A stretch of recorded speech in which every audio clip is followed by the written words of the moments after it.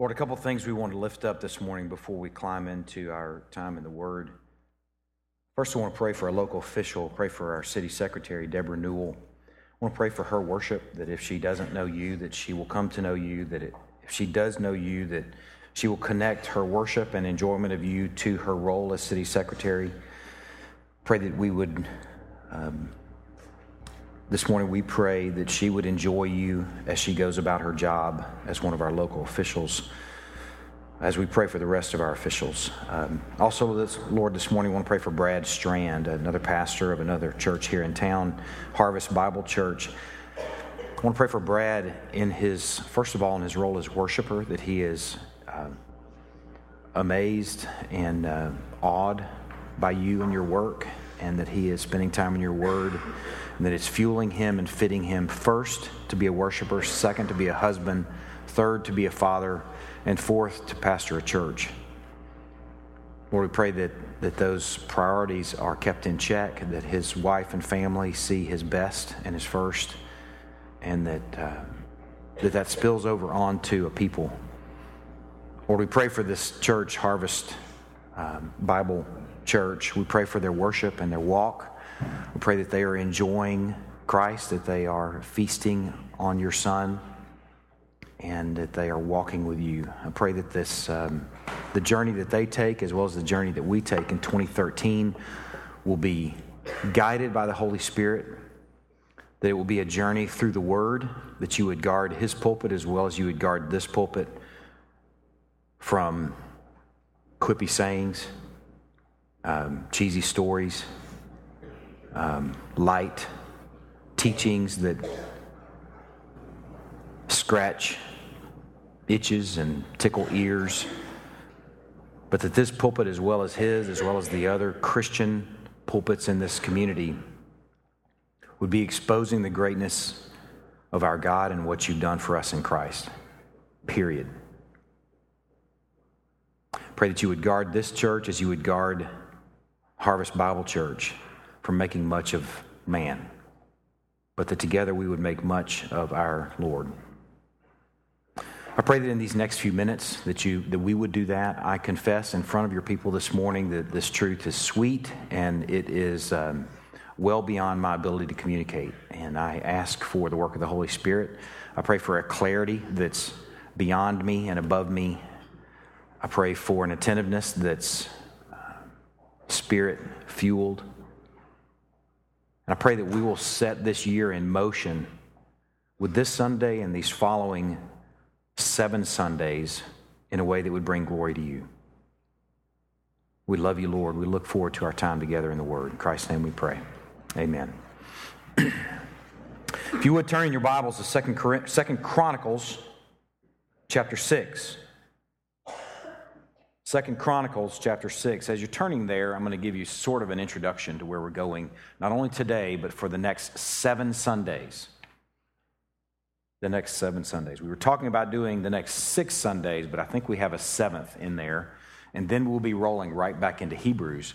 But we are starting this morning in terms of introductory context with Hebrews. I'm going to explain to you why we're going to 2 Chronicles as you're turning there.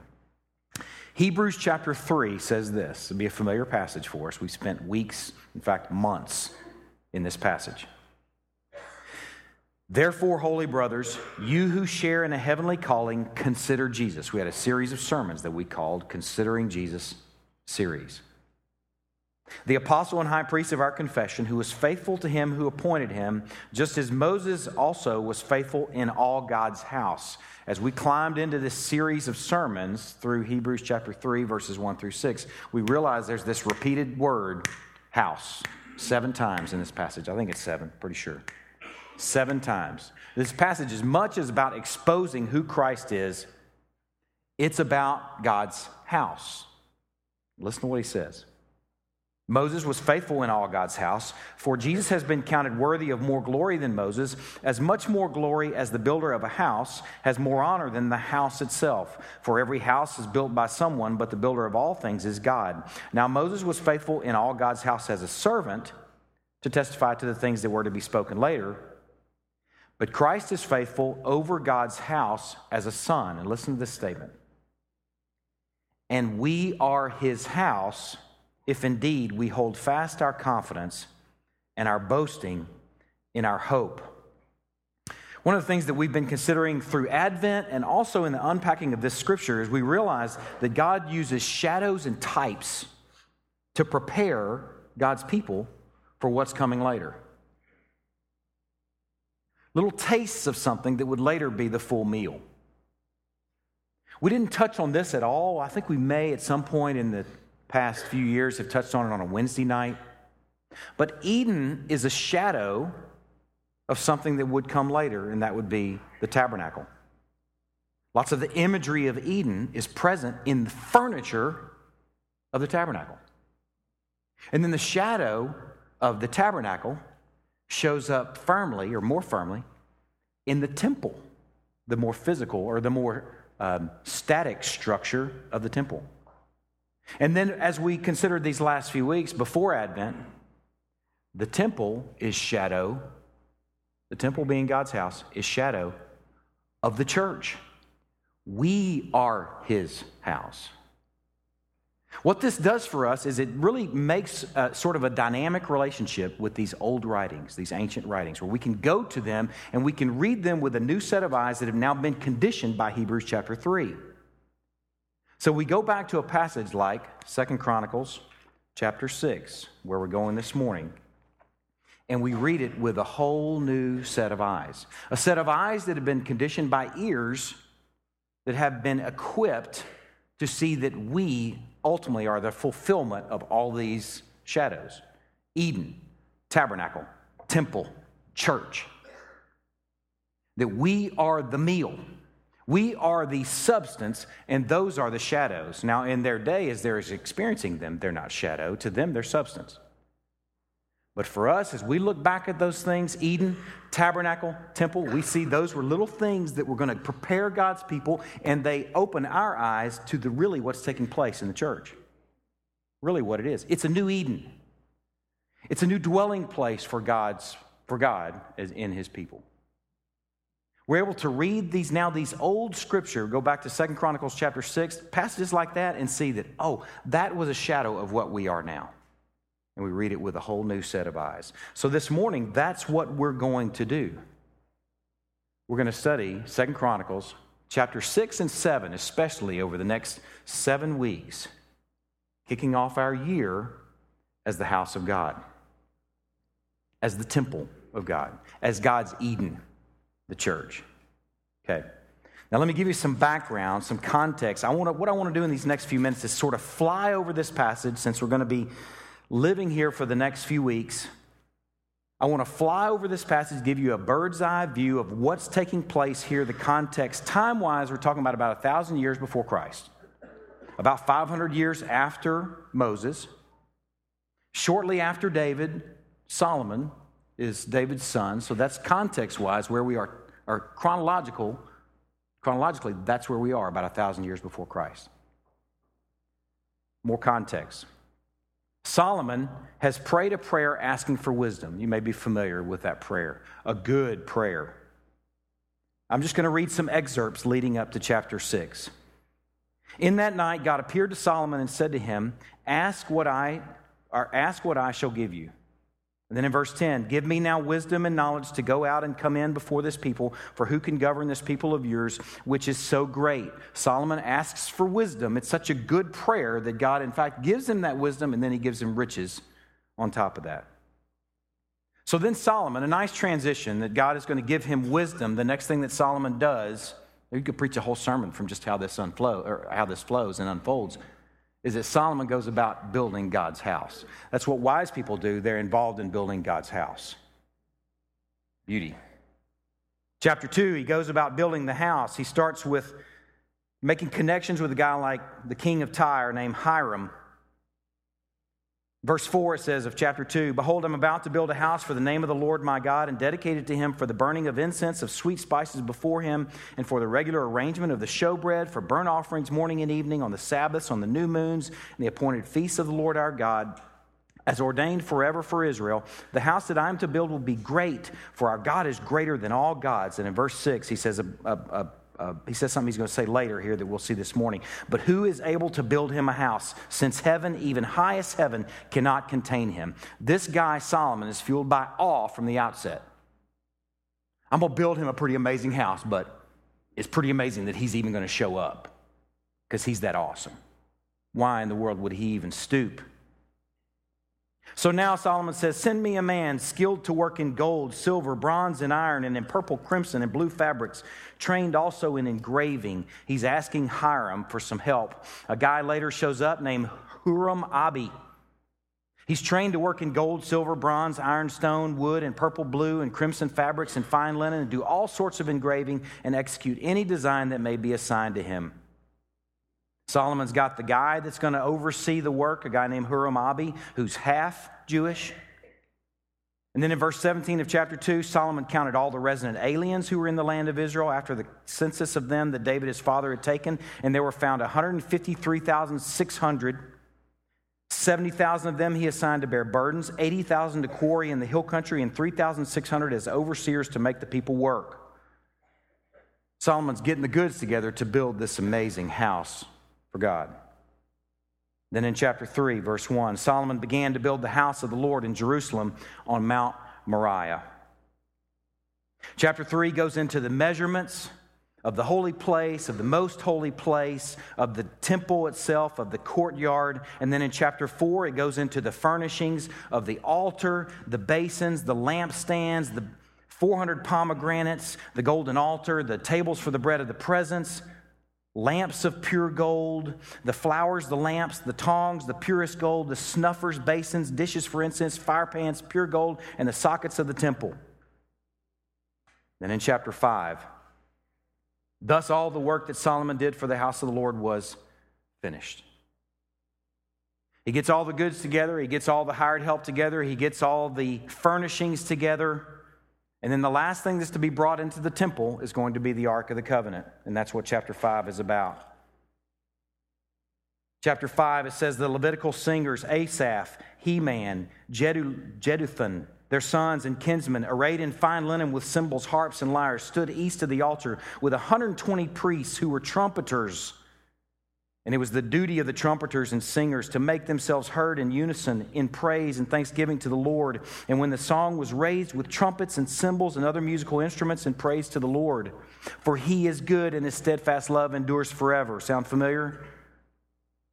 The house of the Lord was filled with a cloud so that the priests could not stand to minister because of the cloud. For the glory of the Lord filled the house of God.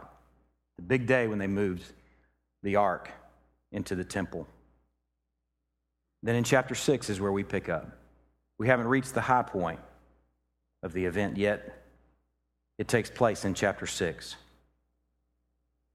Then Solomon said, the Lord has said that he would dwell in thick darkness. This is a reference to God speaking on top of Sinai. There's a theme in the Sinai, in the Exodus context, where the law is given at Sinai, that God is showing up and speaking in thick darkness. That's going to be important later. God has said he will dwell in thick darkness, but I, God, have built you an exalted house, a place for you to dwell forever.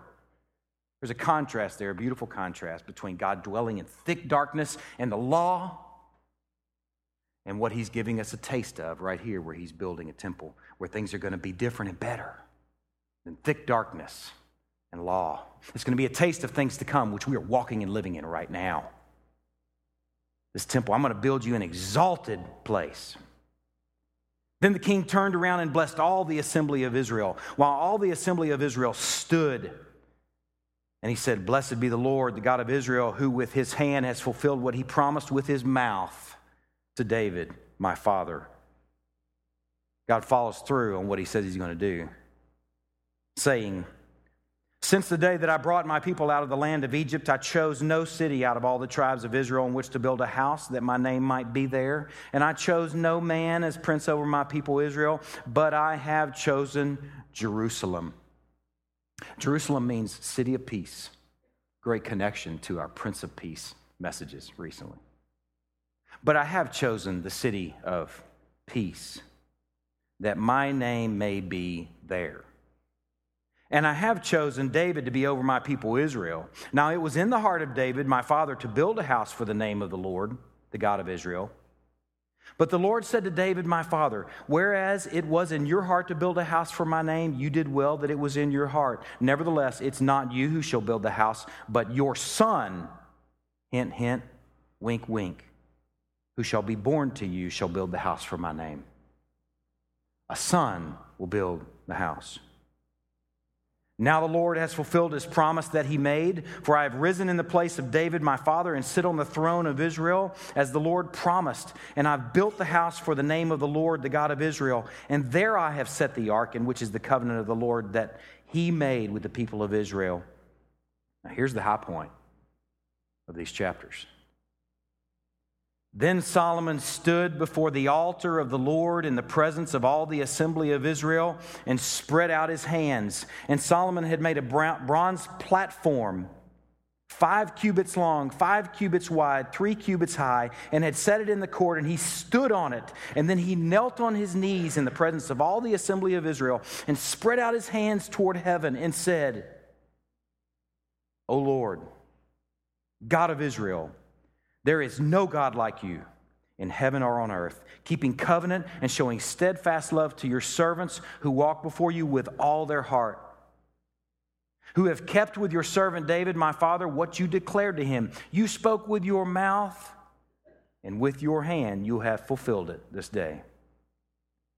Now therefore, O Lord God of Israel, keep your servant David, my father, what you've promised him, saying, you shall not lack a man to sit before me on the throne of Israel. If only your sons pay close attention to their way, to walk in my laws, you've walked before me. Now therefore, O Lord God of Israel, let your word be confirmed, which you've spoken to your servant David. And here's where we're going to be camping out this morning, the next few verses, this next paragraph. But will God indeed dwell with man on the earth? Just see Solomon kneeling in all his glory and splendor, arms raised, on a bronze platform in the middle of a temple freshly built. But will God indeed dwell with man on the earth? Marvel, awe, wonder. Behold, heaven and the highest heaven cannot contain you. How much less this house that I have built? Yet have regard to the prayer of your servant and to his plea, O Lord my God, listening to the cry and to the prayer that your servant prays before you, that your eyes may be open day and night toward this house, the place where you have promised to set your name, that you may listen to the prayer that your servant offers toward this place, and listen to the pleas of your servant and of your people Israel when they pray toward this place, and listen from heaven, your dwelling place, and when you hear, forgive. This morning, we're going to camp out in that paragraph, verses 18 through 21. For the sake of context, I'm going to just tell you, Solomon goes on to pray, praying for one who comes to the temple, making an oath. He prays that he would be, if he's righteous, vindicated, that if he's guilty, he would be judged. Then he prays for those who come to the temple who are defeated. Then he prays for those who come to the temple or pray toward the temple who are going through famine or pestilence or drought. Then he prays for the foreigner who doesn't know Yahweh or his people, who comes to the temple. Then he prays for the warriors who go into battle. And lastly, he prays for those who are truly repentant, that they will find forgiveness when they pray toward Yahweh in his temple. And then this chapter ends, Solomon's hands raised, kneeling. And now arise, O Lord God, and go to your resting place, you and the ark of your might. Go move in, God. Let your priests, O Lord God, be clothed with salvation. Let your saints rejoice in your goodness. O Lord God, do not turn away the face of your anointed one. Remember your steadfast love for David, your servant. It's an awesome chapter when you really just climb into it and you think about what's taking place here. But verses 18 through 21 is where we're going to be camped out this morning. in these next few weeks, we're going to unpack the rest of this, and it will be a great way to set our year in motion. This first paragraph, though, there's some things that are requested here in verse 18 through 21. First of all, Solomon marvels that God would dwell with man on earth. Why would he even stoop to move in? It's a fancy temple. It's amazing with the furnishings, the bronze, the gold, the purple and fine linen. But it's not good enough for Yahweh. Why would he even bother to move in? Why would he stoop? This thing, this temple that he's marveling that God would even move into, is to be the point of contact between God and his people. It is to replace what the tabernacle was as they moved through the wilderness. And it's to ultimately replace this dark, thick darkness on the top of Mount Sinai. It's going to have a different character altogether, and it's going to be a taste of things to come, which we live in right now. A little foretaste of where we are right now. Solomon asks some specific things in the rest of this paragraph, some words that he uses that can give us the flavor for what he's really begging for in this first paragraph of his prayer. Verse 19, Solomon asks God to have regard for the cry and the prayer to him and to his temple. Have regard for our prayers, our cries, and our prayers. And in verse 20, he asks God to be attentive. The language that he uses is, God, that your eyes may be open day and night toward this house. And then also in verse 20, he asks God to listen to his prayer offered toward this place. Now then we're talking about a fixed geography. The difference between then and now is that this dwelling place for God is not a fixed geography. 2401 Jack Finney Boulevard is the address for this building, but it's not the address for this church. This church is wherever we gather. So this is a static setting right here, but things are different now in that we're not grounded as this temple was. And that's why he's saying praying toward this place. But he's asking God, have regard. God, be attentive. God, listen to our prayer toward this place. And then in verse 21, he asks God to listen to the pleas of Israel. And he appeals to God, reminding God that they're your people. And then lastly, in verse 21, he says, and when you hear, forgive. When you hear, forgive. We're going to end this series with dealing with the forgiveness. It's a great place for us to end it a few weeks from now. This morning, we're just dealing with the hearing, the listening, the having regard, what he's asking for here. And right off the bat, we can read this passage through the lens of Hebrews chapter 3, where we camped out before Advent. We can rewrite almost this passage. We're not going to say it's canonical and stick it in the Word, but we can rewrite it now being educated and equipped from Hebrews chapter 3. Here's a little rewrite that I did last night. But will God indeed dwell with man on the earth? Behold, heaven and the highest heaven cannot contain you. How much less the church that you built? Marvel and awe that he would dwell with man at all. Yet have regard to the prayer of your servant and to his plea, O Lord my God, listening to the cry and to the prayer that your servant prays before you, that your eyes may be open day and night toward the church, the people who bear your name, that you may listen to the prayer that your servant offers. Instead of praying toward a place, we pray now in Jesus' name. It's the same thing. It's our version of them praying toward a place. We pray now in the name of his Son. And listen to the pleas of your servant and to your people, the new Israel, the church, when they pray in Jesus' name, and listen from heaven, your dwelling place, and when you hear, forgive.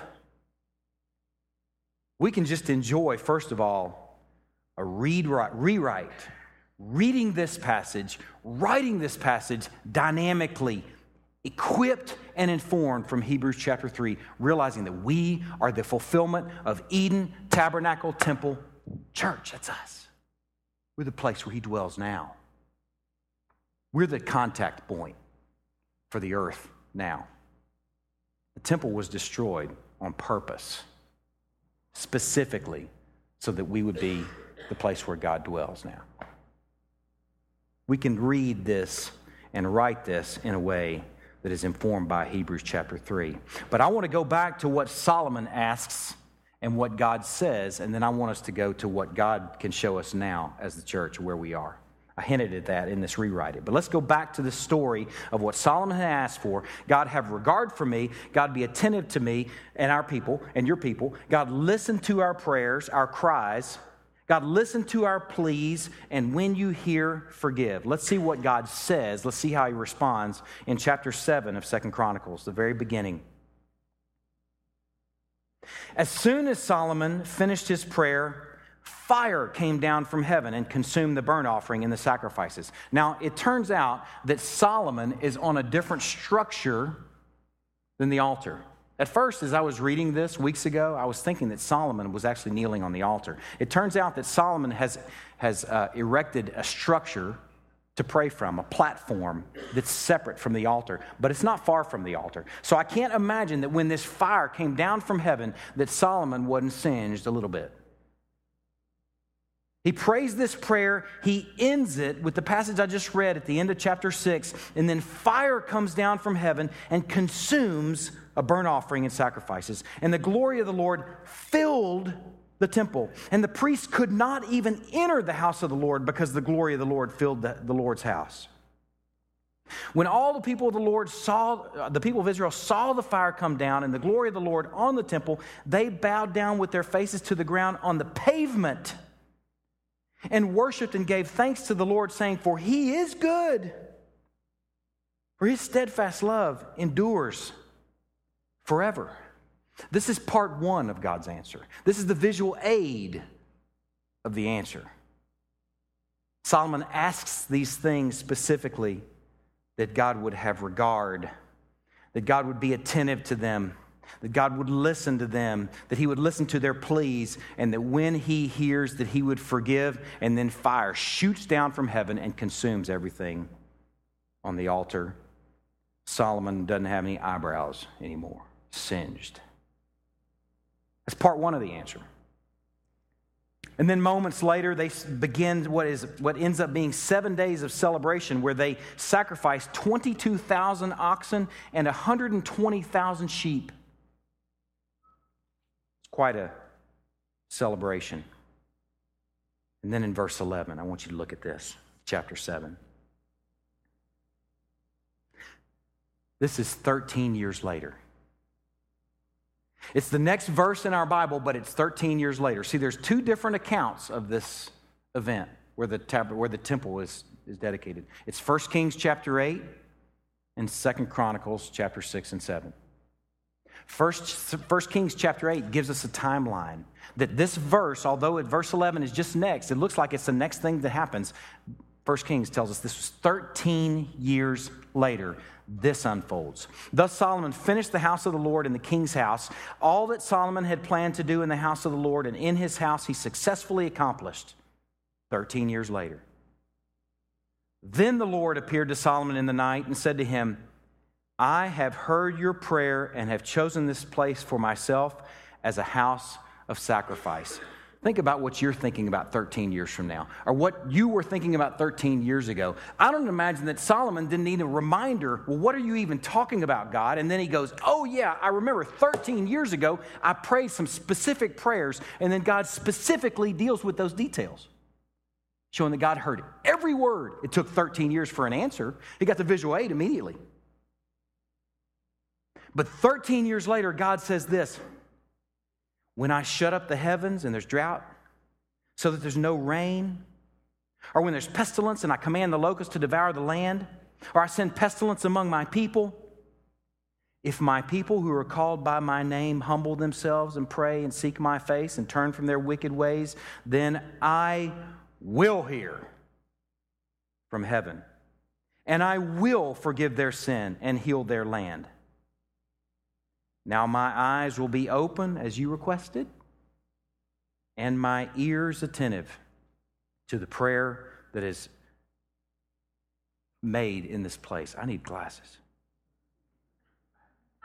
For now I have chosen and consecrated this house, that my name may be there forever. My eyes and my heart will be there for all time. Now, let me just deal with the fact that it's 13 years later first. This is not even the substance of the sermon, but it is such a teachable and important point that here it is, 13 years later, that Solomon is getting an answer to his prayer, not on his time and not on his terms, but on God's time and God's terms. 13 years later. And it's a pretty dramatic prayer. He even built a scaffold to do it from. A freshly built temple. Everybody's there. He's raising his hands. He's kneeling, right? He should have gotten an answer right then. He got the visual aid then. But the answer comes 13 years later. Those of you that have been praying something for years, for decades maybe, take comfort in knowing that God hears every single prayer, every single detail, and He will answer it on His terms in His time. I read yesterday morning that Adam fathered Seth at the age of 130. Now, he lived a long time, 800-something years. But 130. I don't know how old he was when he fathered Cain and Abel. But I'm wondering if he's a young man, he and Eve, they're evicted from the garden. Likely they're young and they have Cain and Abel. And then Cain kills Abel. And then Cain ends up wandering the earth. How long did Adam and Eve have to wait for Seth? How long did they have to wait before Seth showed up? Thinking, man, we can get something from Amazon Prime 2 days later. Anything. We can get something on the internet tomorrow, or likely we can get it in the store today. But when it comes to God's timing, we have to be dependent on Him and trust Him in His timing. 13 years later, God answers Solomon. And He answers in so much detail that He clearly shows that He listened to every single word. Thank you. Man, you good call. I may not be able to see y'all, but I can see this now. All right. That 13 years later thing's important. Now, in regards to what he says 13 years later, Solomon asked a few things of him. He asked that he would have regard, that he would be attentive, that he would listen to his prayer, that he would listen to the pleas, and that when he hears them, that he would forgive them. And God says 13 years later, He says, you know what? I will hear from heaven and I will forgive their sin.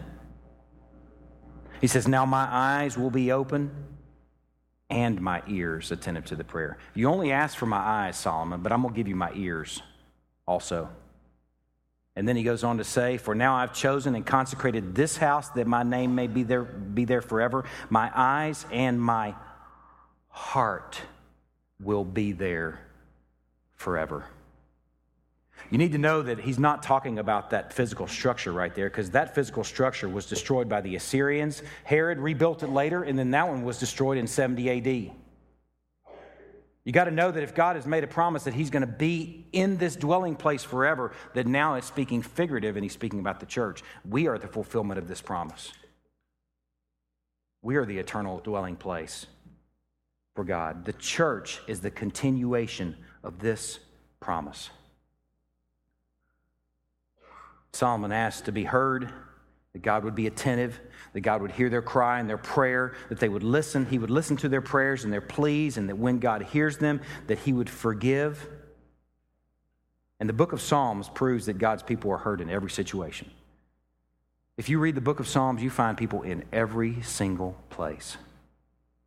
You find them celebrating. You find them at times saying, God, where in the world are you? You find them at times in a place of despair. You find them in places of darkness. You find them in places of victory. You find them in places of defeat. You even find them in places of exile. And in every place, God has heard those prayers. Every single place. So if His hearing is this sure when priests and sacrifices and a temple and fixed geography and special rooms with limited access are involved, how sure is it for us now that we have full access? how sure is it now that he will hear our prayers? Turn to Matthew chapter 6. I get up early on Sunday mornings and try and sort of get the finishing thoughts together for a sermon, and usually it's pretty contained by that point. But this morning, something showed up that surprised me. I plan to go to Matthew chapter 6, where the disciples asked Jesus how to pray. This is in the other account that they actually ask him. In Matthew version, it doesn't show their request. But in Matthew chapter 6, Jesus responds and says, you begin the prayer, you're familiar with the prayer, Our Father in heaven, hallowed be your name. I thought about this teaching on prayer in light of what Solomon requested of God some 1,000 years earlier. I thought about this teaching on prayer, and I thought, man, that's a beautiful, beautiful relationship between father and child. And then I realized the whole notion of fatherhood is really underdeveloped in the Old Testament. It's hardly even present. I did a search on my computer. I have this program where I can just search the Bible in all these different languages and all these different tools. And I searched the Bible cover to cover and found 900-something references to father. Most of them have a lowercase f because they're speaking about a dad. But some of them have an uppercase f because they're speaking about our Father. I found so few references in the Old Testament. Psalm chapter 65, Psalm number 89, Isaiah 63, Isaiah 64, Jeremiah 3, Malachi 2. That's it.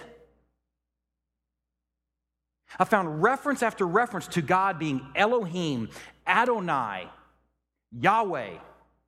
But this amazing absence and void in our entire Old Testaments,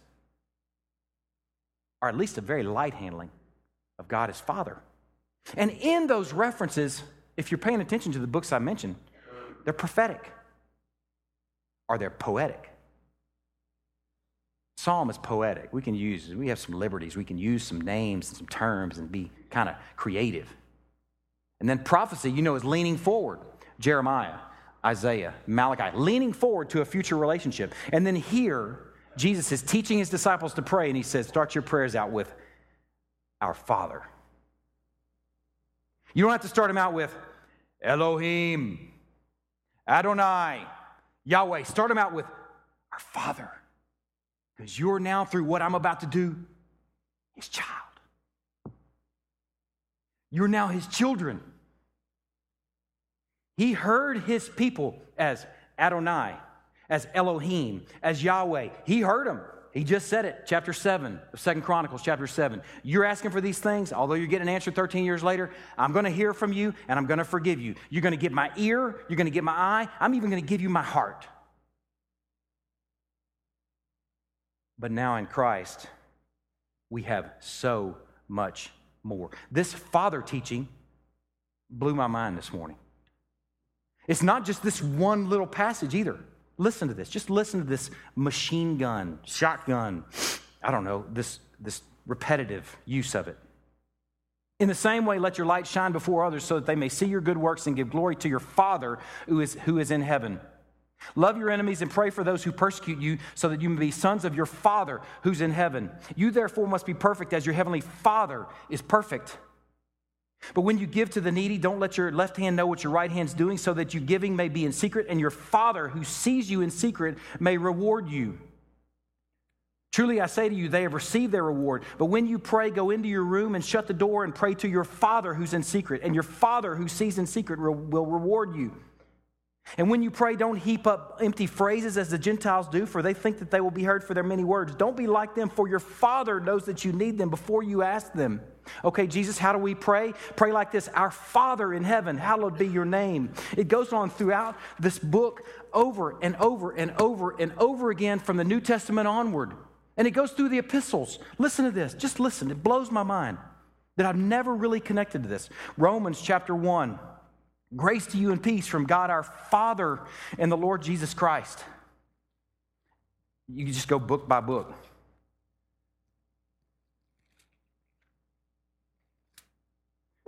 2 Corinthians. It's also in 1 Corinthians. I have really crummy stickies here.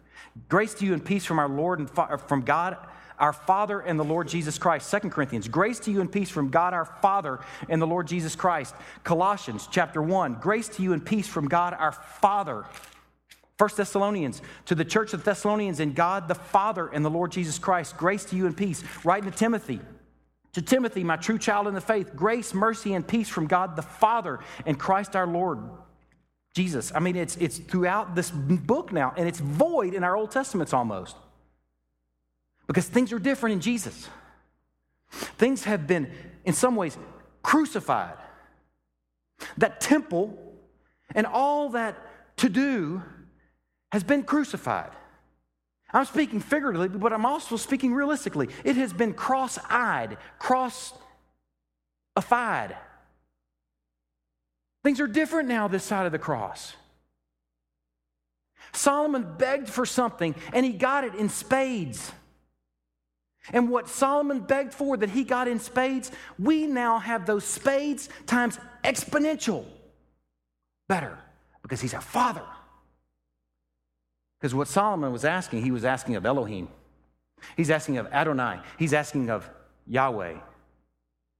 When we come before God, we ask him as our Father. Romans chapter 8, Paul says, for you did not receive the spirit of slavery to fall back into fear, but you have received the spirit of adoption as sons, by whom we cry, Abba, Father. Man, what Solomon begged for, he got. He got a heavy dose of it. But it is a thin sliver of what we have because of what Christ has done. It is a thin sliver. Paul is begging the church. He introduces every letter referring to him as Father. James does it too. James refers to him as a Father of lights. It's not just a Paul thing. It's a New Testament thing. It's a crossified thing. It's a crucified thing. You didn't receive the spirit of slavery to fall back into fear, church, but you have received the spirit of adoption as sons, by whom we cry, Abba, Father. Jesus teaches the disciples and he teaches us to pray to our Father like we are his children. So when Solomon asks Elohim and Adonai and Yahweh for an eye, we know that we've got so much more in Christ. We've got what any of you should be able to expect of your Father. Access, attentiveness, an ear, love, grace. If this doesn't convict you, dads, if it doesn't put on you and grip you with the importance of being approachable and available and attentive and responsive, because we reflect the character of the Heavenly Father to our children, I don't know what else will.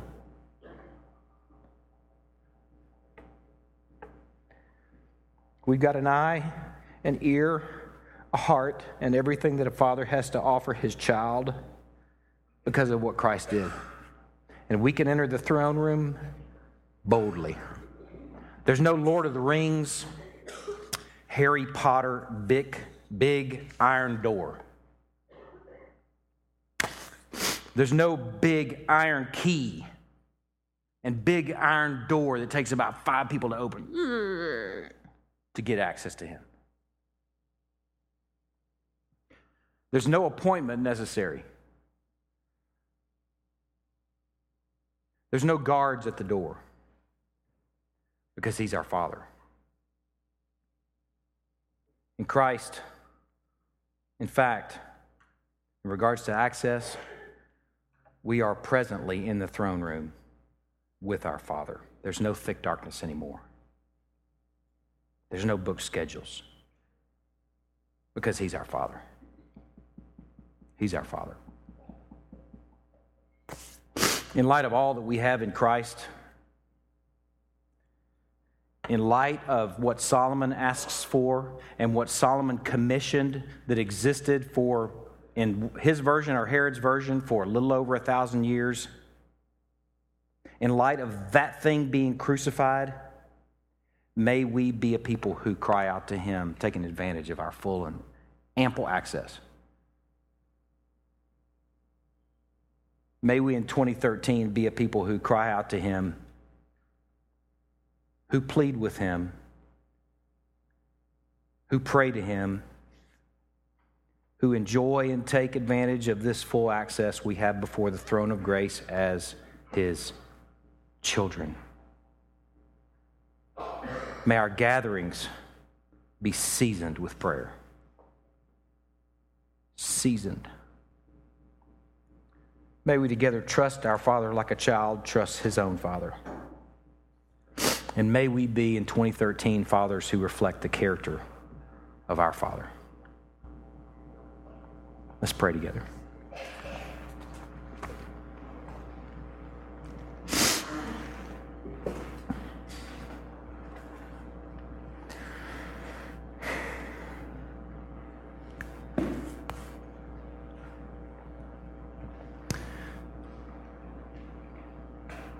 God, as we consider this morning what Solomon asked for, all the work that went into building this temple, all the hired help, all the ingredients and materials that are gathered, all the events that led up to it, the wisdom involved in building it. Lord, as we look at those things that Solomon asked for together this morning, we realize that we have exponentially in Christ.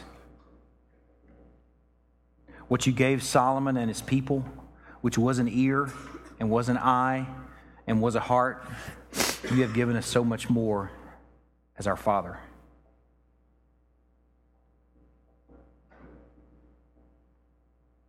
Lord, I pray one of the results of this series of sermons that we have together in these first few weeks of this year will be that the character of our God comes into focus and that we see you truly as a Father. And that we learn to run to you as a child would.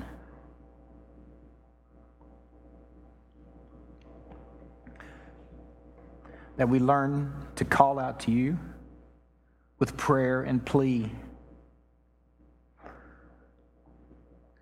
That whether we're in feast or famine or pestilence or plenty, that we will learn to enjoy you as Abba Father. And that together that we would enjoy that you do in fact hear our prayers, and not hearing them 13 years later, hearing them now and in great detail.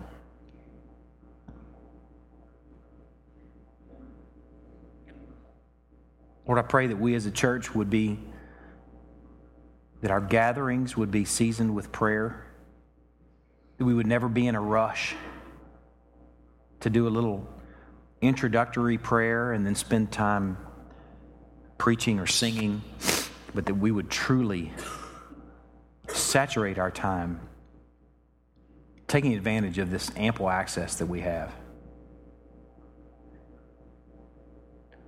Lord, together we are thankful this morning that we have this access because of what Christ did. We count that our singular entry. We enjoy that these truths have been crucified and that we're in your presence right now. Lord, we love you. We pray these things in Christ's name. Amen.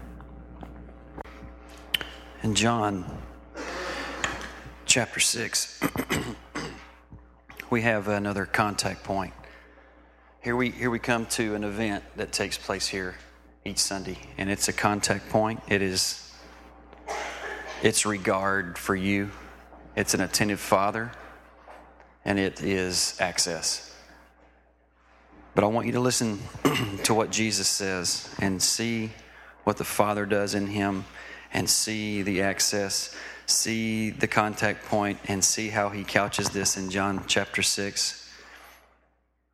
And then at the same time, this also defines that access for us, and we need to define this access a little bit in this moment as we take this supper. But Jesus said to them, I am the bread of life. Whoever comes to me, or literally comes into me, shall not hunger, and whoever believes in me shall never thirst. But I said to you that you have seen me, and yet you don't believe. All that the Father gives me will come into me, and whoever comes into me, I will never cast out, ever. Here's the coolest statement. For I have come down from heaven. God came. The Father sent. I've come down from heaven, not to do my own will, but the will of him who sent me, the Father.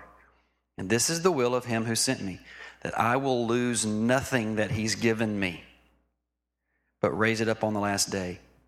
For this is the will of my Father, that everyone who looks on the Son and believes in him should have eternal life, and I will raise him up on the last day. And I don't know where you are today, whether or not your sin is conspicuous. In other words, people know it. You've experienced shame. People know what your sin is right now, or whether your sin is inconspicuous. Here's the access. Here's the remedy. Here's the resolution right here in Jesus. And for some of us, we think that if we hide our sin and we keep it inconspicuous, that somehow that's keeping us okay. Run in repentance to a Father that says, come. Come to Jesus. If your sin is widely known, run right here and enjoy access. But come in repentance. If you are not a member of Crosspoint and you are living in something that you are not confessing and you are not in repentance, or you're crossways with other people, we ask that you not take this supper. But if you are enjoying the message today, you're enjoying that a Father says, come in Jesus, come through him, come into him, and you are repentant, then enjoy the good gift of the Father this morning in Jesus. Let's pray and then we'll take the supper. Father, you are good, and your name is above all names as Father. And we are so humbled and a tad fearful when we take this supper. I pray that you would help us to give up trying to hide who we are, and that we would enjoy a Father with no steel door and no key,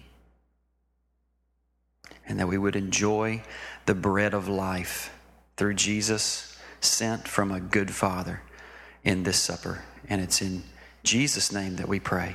Amen.